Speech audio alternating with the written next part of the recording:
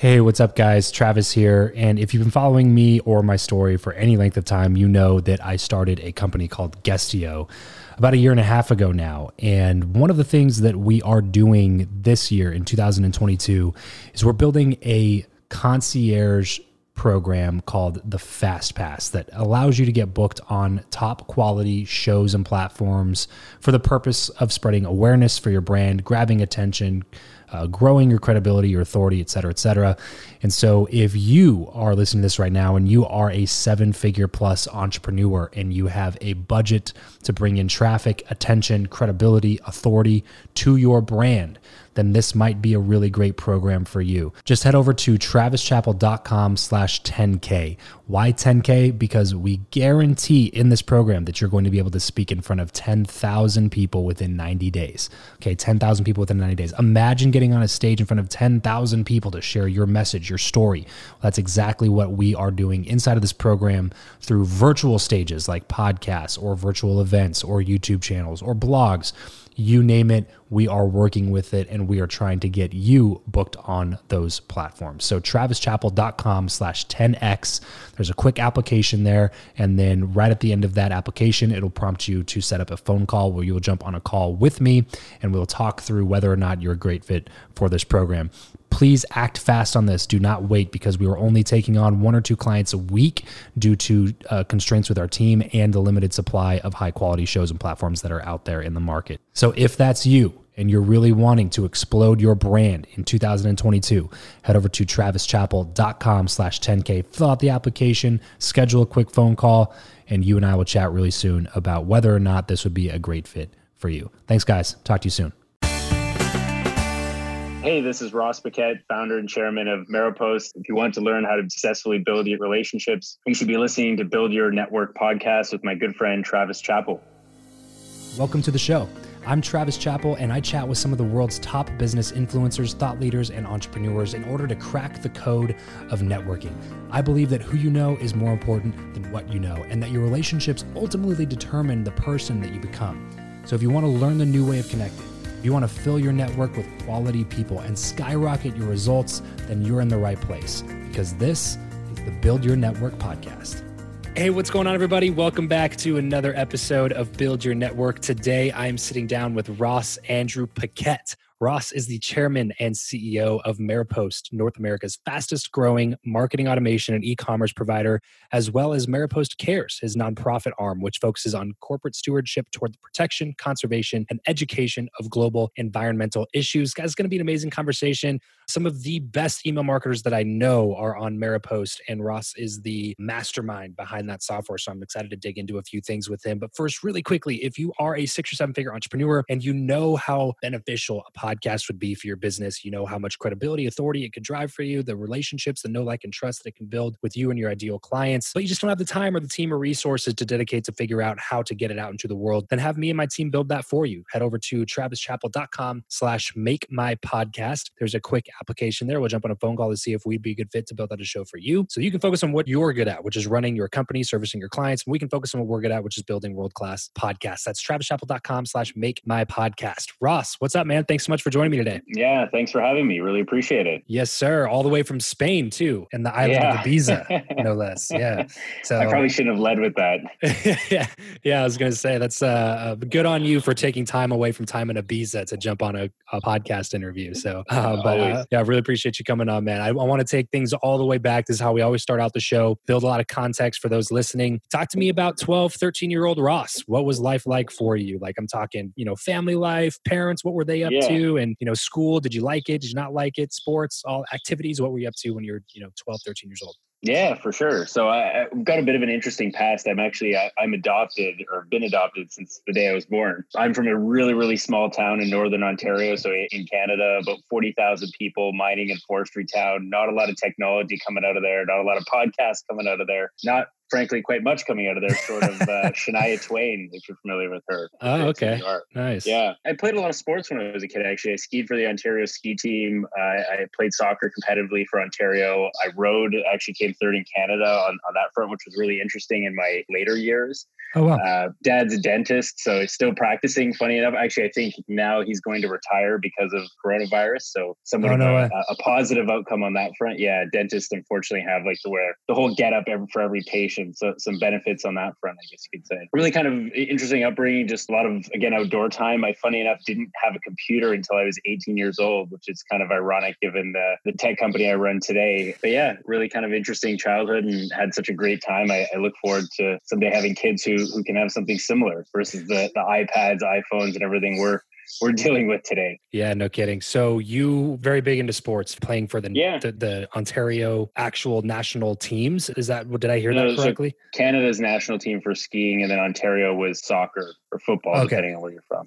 Okay, so talk to me like top 2 or 3 lessons that you've taken away, because I mean you're competing in sports at a very high level at that point, and not a lot of people get to those types of levels. And so curious to hear maybe top couple lessons that you took away being so young at such a high level of competitiveness. Yeah, for sure. I mean, hard work has always been a key component. I certainly think I gained that from my father. You know, as a dentist, he was working 10 to 12-hour days, not because he had to. I think he frankly just enjoyed it. I mean, that's always been ingrained in sort of my philosophy, whether that was athletic related or business related. It's been a core to the backbone of the company as well. You know, that definitely comes from a key aspect. I mean, I certainly also believe that, you know, having your own principles and while, you know, athletics doesn't always relate to that, certainly not at a young age. You know, sort of believing in yourself, believing in your team, depending on the sport that you're playing, I think always really came to mind is sticking to sort of the beliefs and principles you had. And that really allows you to excel or strive forward in a lot of these competitive landscapes, again, whether they be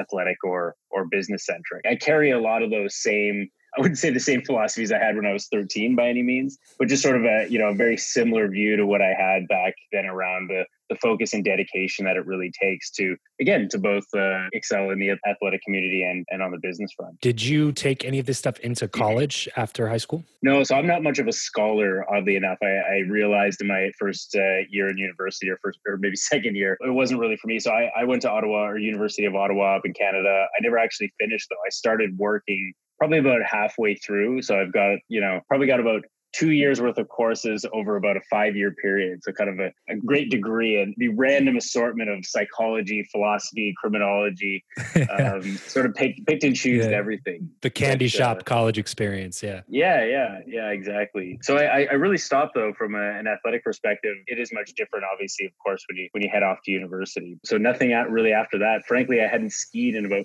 4 years up until 6 months ago when I went on a SAS CEO ski trip. Oh, no way. Nice. Yeah. That's funny, man. Okay, so how do you end up in tech then? So you grew up in a small town doing a bunch of outdoor type stuff. You go to college and it's not really your thing, and it takes you 5 years to complete a couple years of courses. How does that beginning of the story end up where you are now? Yeah, for sure. While I was in university, as I said, I started to work and I had a number of sort of random jobs. My core one, I was actually working for UPS in an administrative job. And one of the unique things about UPS, or probably most shipping companies, is the organizations are built on overtime, as in they don't really have anyone working. Obviously, I'm not driving a truck or loading packages, but it's really no different in terms of their philosophy. So they will let people work, 12, 13, 15 hours a day, realistically. And so while I was working there, I was also working at a hotel in Ottawa, and I was working at a nightclub as well. So some days were, 20 plus hour days from a work perspective. And so I did that actually probably for about 2.5 years consistently and 7 days a week, more or less, because I was working at the hotel and the bar on the weekend. And so fast forward 2.5 years after, it's like, this is too much, like too many hours a day. I was going to just burn out from the sheer workload. Sure. And I was like, you know what, I'm going to leave all these positions and go travel for a while and really just kind of enjoy everything I'd spent the last 2 years not doing. So funny enough, a week after that, right after I had left all these roles, my parents actually called me, and their godson had taken on a VP of sales job at a tech company in Ottawa. Ottawa at the time, I haven't actually looked into it recently, but was doing quite well. Of course, Shopify is out of Ottawa, just by way of example. So went to work there within 2 months or so. Very quickly went from, kind of a cold calling junior sales rep to closing my own business. And then within about 12 months was the director of sales. Oh, wow. So really kind of a quick rise from that perspective. And so within probably another year and a half or two, I was like, why don't I start up my own business, have 10 customers, have a nice lifestyle business. I was living in Toronto at this point, which is a much larger city. And we just kept selling and developing the platform. And so I think that I'd say a good 12 or 14 months before I stopped fully working for other companies. And Maripost just really started to take off. So we went from about 300,000 in revenue to about 20 million in about 28 months. So pretty quick rise. This episode of the show is brought to you by Indeed. We are driven by the search for better. But when it comes to hiring, the best way to search for a candidate is not to search at all. It's to match, and match with Indeed. If you need to hire, you need this platform, guys. I'm telling you, Indeed is your matching and hiring platform with over 350 million global monthly visitors, according to Indeed data, and a matching engine that helps you find quality candidates fast. Ditch the busy work and use Indeed for scheduling, screening, and messaging candidates so you can connect with those people even faster. And it doesn't just help you hire faster. In fact, 93% of employers agree that Indeed delivers the highest quality matches compared to other job sites, according to a recent Indeed survey. And look, guys, one of the things that I wish I would have used Indeed for is this matching service. You can search and search and search and search and search all day long, but to actually be presented with quality candidates, like hiring a recruiter for you that's presenting people that has actually done the work to vet them and bring quality people in front of you. That work by itself is the fact that it's done by a software instead of like a team of high quality recruiters is pretty insane. So they leverage over 140 million qualifications and preferences every single day, which is why Indeed's matching engine is the best one that you can use. It's constantly learning from your own preferences. So the more you use it, the better it gets at doing the job for you.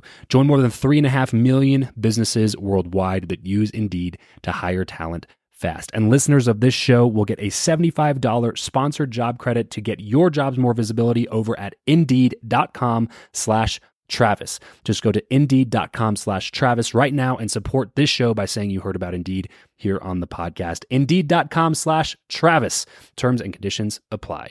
If you need to hire, you need Indeed. Okay, so back to the sales part, man, because a lot of times when I chat with people, they kind of mention something and they just say it like it, all laissez-faire. And I kind of want to kind of go back in and hammer in on this a little bit more. You said, to go from junior sales rep making cold calls within 12 months to be director of sales is a meteoric type of a rise within a culture like that, when it's very competitive sales environment. What do you attribute your sales acumen to? Was it fairly natural? Did you have any reason why you felt that you were doing better? Did you work on it? Did you take in trainings? Like, was it their training? Yeah. What do you think it was? A lot of it goes back to that original point. It was a lot of the work ethic side of things. So the same sort of skill set that I think I had at a young age that definitely was developed when I was allowed to work 20 hours a day, as an example, really just, powered that forward. So when I was working at this company, don't think I was the best sales rep. Definitely don't think I was, the top kind of from an admin perspective, but I would work 12 hours a day, right? Because that was somewhat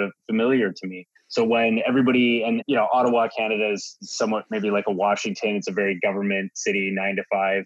I would stay at the office until 8 o'clock, take all the East or Central, Mountain, and West Coast leads. And so everybody would come in the morning, there'd be nothing left. I'd be like, yeah, I closed all of them. And I would just sit on the phone and just, constant dialing. Back then, of course, I was selling a, kind of a $50, $100, $150 product, more like a MailChimp style product. But again, it was exciting. I was doing like 150 new, kind of deals a month, which was but it was an interesting way to grow. But it was the same type of industry or same type of product? Okay. Yeah. Coincidentally, that company is still around. It's owned by a much larger organization, but yeah. That's one of the things, man, that a lot of people don't talk about. Was my background. I come from a door-to-door sales background. So I did like 7 years of door-to-door sales and training and management recruiting and all that kind of stuff. And one of the things that people don't talk about is that you can be successful in sales, even if you're not the most talented salesperson, because of exactly what you just said. It's at some point, it's just a numbers game. And if you're dialing more than the next guy, then you can make just as much or more money as the next guy, even if that guy's closing rate is significantly higher than your closing rate, because you're just getting more people through the front door. Just more volume. Yeah, that's one of the cool things about sales to me that I feel like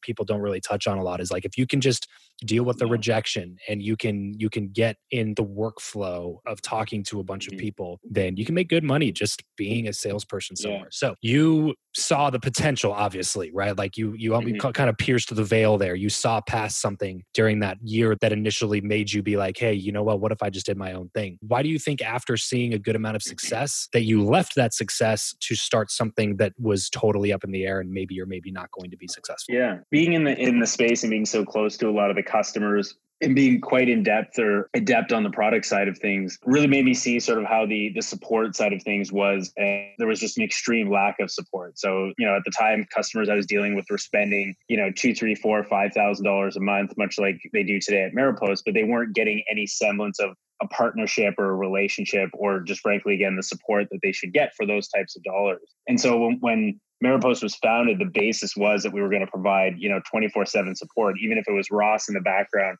pulling the levers and answering the chats and doing all this stuff on his own, which was a long time where that happened. I think about 2 or 3 years of that. It was built on that sort of philosophy of just a strong relationship and partnership. And as I said, the goal was only to have 10 clients in that early stage. So, it's not that hard to get 10 clients. I'm not going to say it's easy, but it's not that hard. But, when you start to build upon that philosophy that I mentioned, they're never going to leave. We still have our first client that we ever signed. We've obviously lost some clients, over time, but we still have that very first client that came on board. Yeah, right. So exciting. Yeah. So I'm curious. 10 years ago.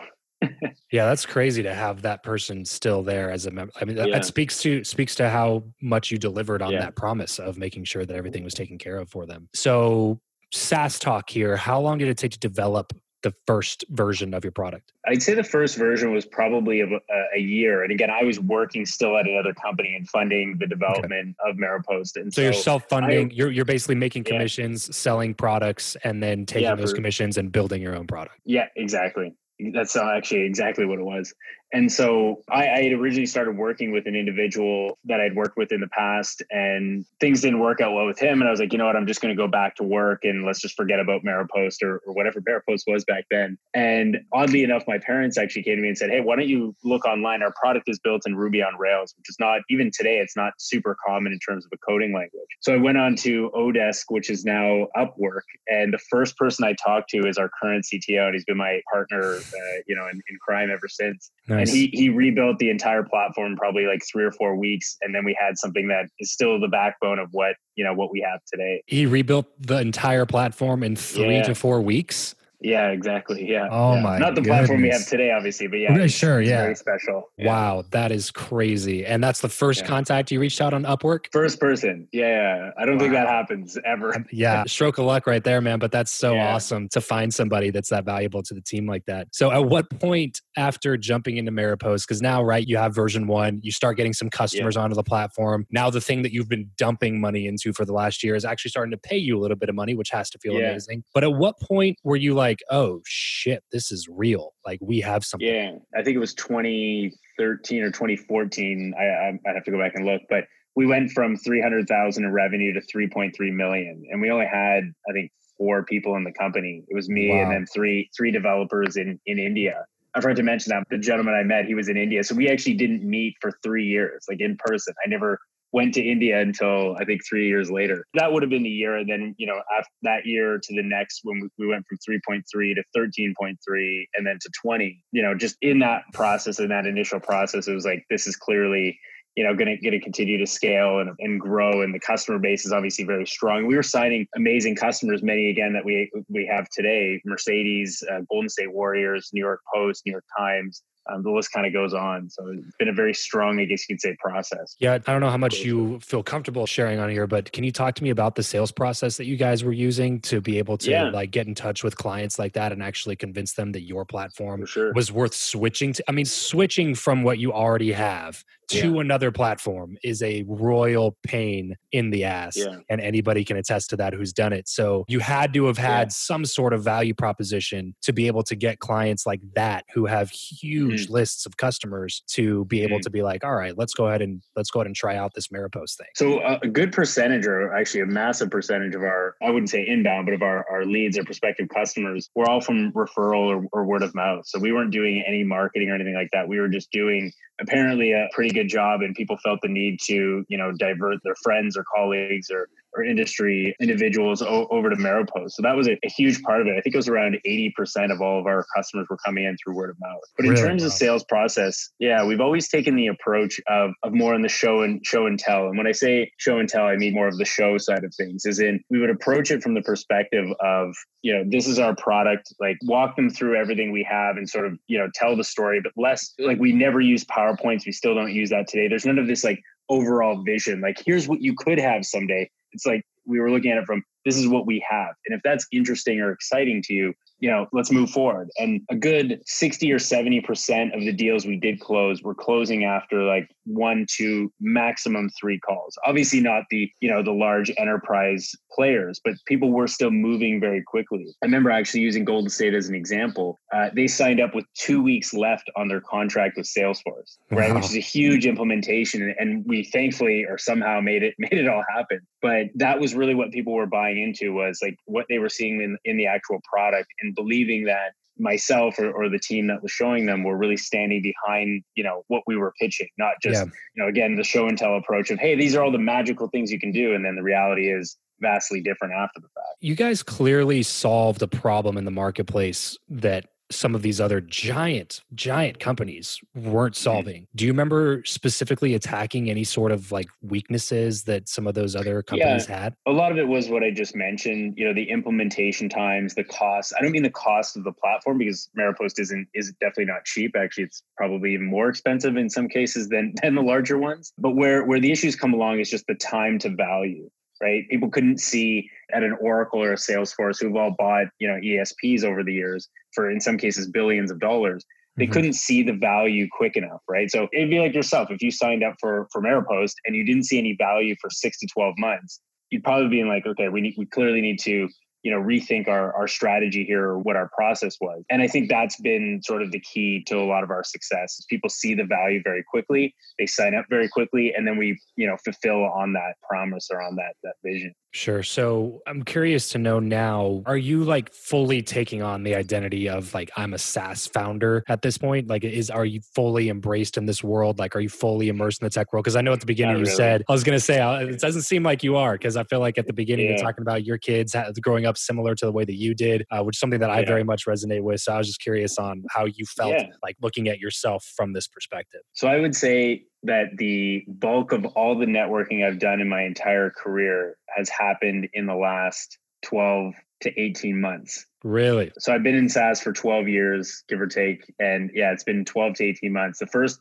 kind of, it's called SaaS events that I've gone to, the first kind of networking I've done into the SaaS space has all happened in that time, which is kind of funny when you think about it. But I think we've taken the approach as well as a business, or I've certainly taken the approach of, until you start running into roadblocks or failures, and everybody has failures without a doubt, or making mistakes, that I was just going to kind of follow the path that I was going on. So I've never been a big reader. I'm not proud of that by any means, but I've never been a big reader. I've never been a big networker. I've never, spent too much time. I've really kind of stuck to the path that I was on until I hit such roadblocks that felt it necessary to, to expand sort of that. To seek out somebody. It's interesting though, now as I've, again, spoken to some of my colleagues in the SaaS space in a more business centric way, or gone to some events, some of the things that I've learned in these cases, I'm like, wow, that really would have been helpful 7 years ago when I was, arguing with a vendor over cost base or servers or whatever it was. Yeah. It's funny though. I guess it's kind of part of the journey at the same time. I got to ask you this question then, Ross. This is the one I ask every guest that's come on the show. Do you believe that who you know or what you know is more important, and why do you believe that? It's a great question. I would say I would center more on the what you know, in that going back to the point I was just making, in that I think people can get a lot further down the line than they believe. Right. We all tend to, latch onto our friends, family, depending on the time and the situation, friends, family, colleagues, partners, and so on and so forth. I tend to come from that background, but I'm of course a strong believer now in the approach of who you know, as it pertains to how that will help you sort of, not just craft who you are, but I do believe that there's a fair amount to be said around, the people that you spend time with. I can't remember the exact saying, but something like, the 5 people you spend your time with really are who you are at the same time. Yeah, you're the average of the 5 people, yeah. Yeah. So I think there's a lot to be said for that at the same time, because I do believe that the faster, again, had I spent the last 10 years, spending more time in the SaaS community, I'd probably be a lot closer to some of my friends now, or colleagues, so to speak, or peers that would be very beneficial during that journey. But everybody's journey is different. And sure. I think that the one I've gone down, I certainly don't have any regrets about it by any means. Yeah, sure. That's why I love that question so much, man, because it leaves it open-ended and allows for people to come in and be like, well, for me, it was who, and for me, it was what, and for me, it is who, but for you, it was what. And you're not even saying that it was a bad thing, that's how you did it. No. You're just saying that like, that's the path that I went down, and it happened to work out pretty well. Exactly. Yeah. So listen, man, I'd love to keep talking. We got just a few minutes here left. So I want to move on to the last segment here. Something I like to call the random round. Just a few quick random questions, quick random answers. Ready? Sure. What profession other than your own do you think that it would be fun to attempt? Taxi driver or Uber driver. That's a good answer. Sorry. That's a good answer. If you could sit on a park bench with someone, past or present, and chat for an hour, who would it be? Charlie Munger. How do you like to consume content? Books, audiobooks, blogs, podcasts, videos? To be honest with you, as I mentioned, I'm not a big reader, so I don't consume a lot of content. The content I probably do consume isn't anything to brag about, being news sites and social media. I have picked up reading more, so I would say books would be the ideal. Give us a glimpse of your morning routine. My morning routine is actually quite funny. So I'm actually a late riser. I go to bed quite late. I tend to be most creative in the midnight till 2 a.m. type period. So I wake up at around 9. So my 9:30, I guess you could say. So my morning is not a routine. It's more of a crawl out of bed, make it to the computer, and just start the day all over again, much to my my partner's dismay. Yeah. Love it. What is your go-to pump up song? Oh, good question. I'm going to need to come back to that. All right. Well, I would default to like AC/DC if I'm thinking of pump up, but that's not a bad default though. Yeah, it's not a bad default. But I can't say I've listened to it in probably 15 years though. So I'm thinking about the time where I last had a pump up song, and that's what it was. There you go. What is something besides business, setting business aside here, Ross, what is something that you were just not very good at? So that it's hard to think of something I'm not very good at. I'm trying to think of what would be best. Yeah. I'm not a great listener, oddly enough. I think I have just such a short. Yeah, it's ironic. If you were to ask my girlfriend, she'd be like, not a great listener. But if you ask some of my customers, like, guy listens to everything we say. So I guess it's situational, selective. Sure. Yeah, selective hearing. Yeah.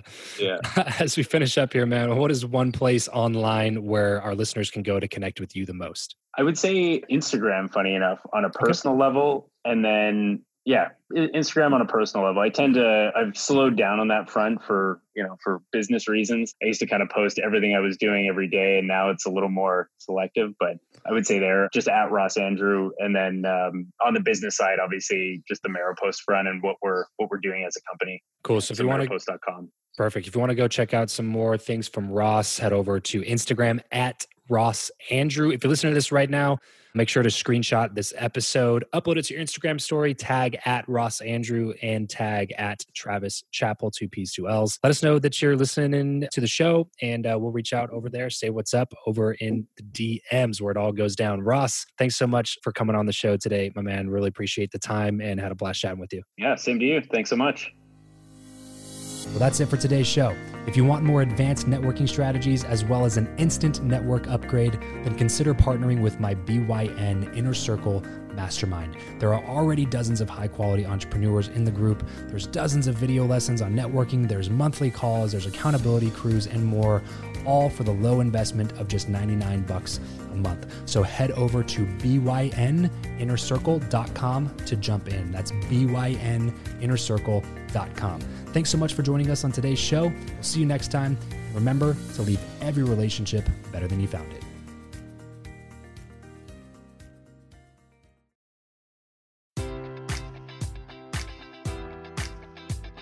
Enjoy all your favorite sports like never before at BetMGM. Sign up using code Buckeye and receive up to $1,500 back in bonus bets if you don't win your first bet. When you register with BetMGM, you'll get instant access to a variety of parlay selection features, live betting options, and the best daily promotions in the business. And with BetMGM at your fingertips, every play and every game matters more than ever. Place your money line, prop, or parlay bets with the king of sportsbooks today. Sign up using code Buckeye and receive up to $1,500 back in bonus bets if you don't win your first bet. BetMGM and GameSense remind you to play responsibly. 21 plus and present in Ohio, subject to eligibility requirements. Rewards are non-withdrawable bonus bets that expire in 7 days. Gambling problem? Call 1-800-GAMBLER. In partnership with MGM Northfield Park.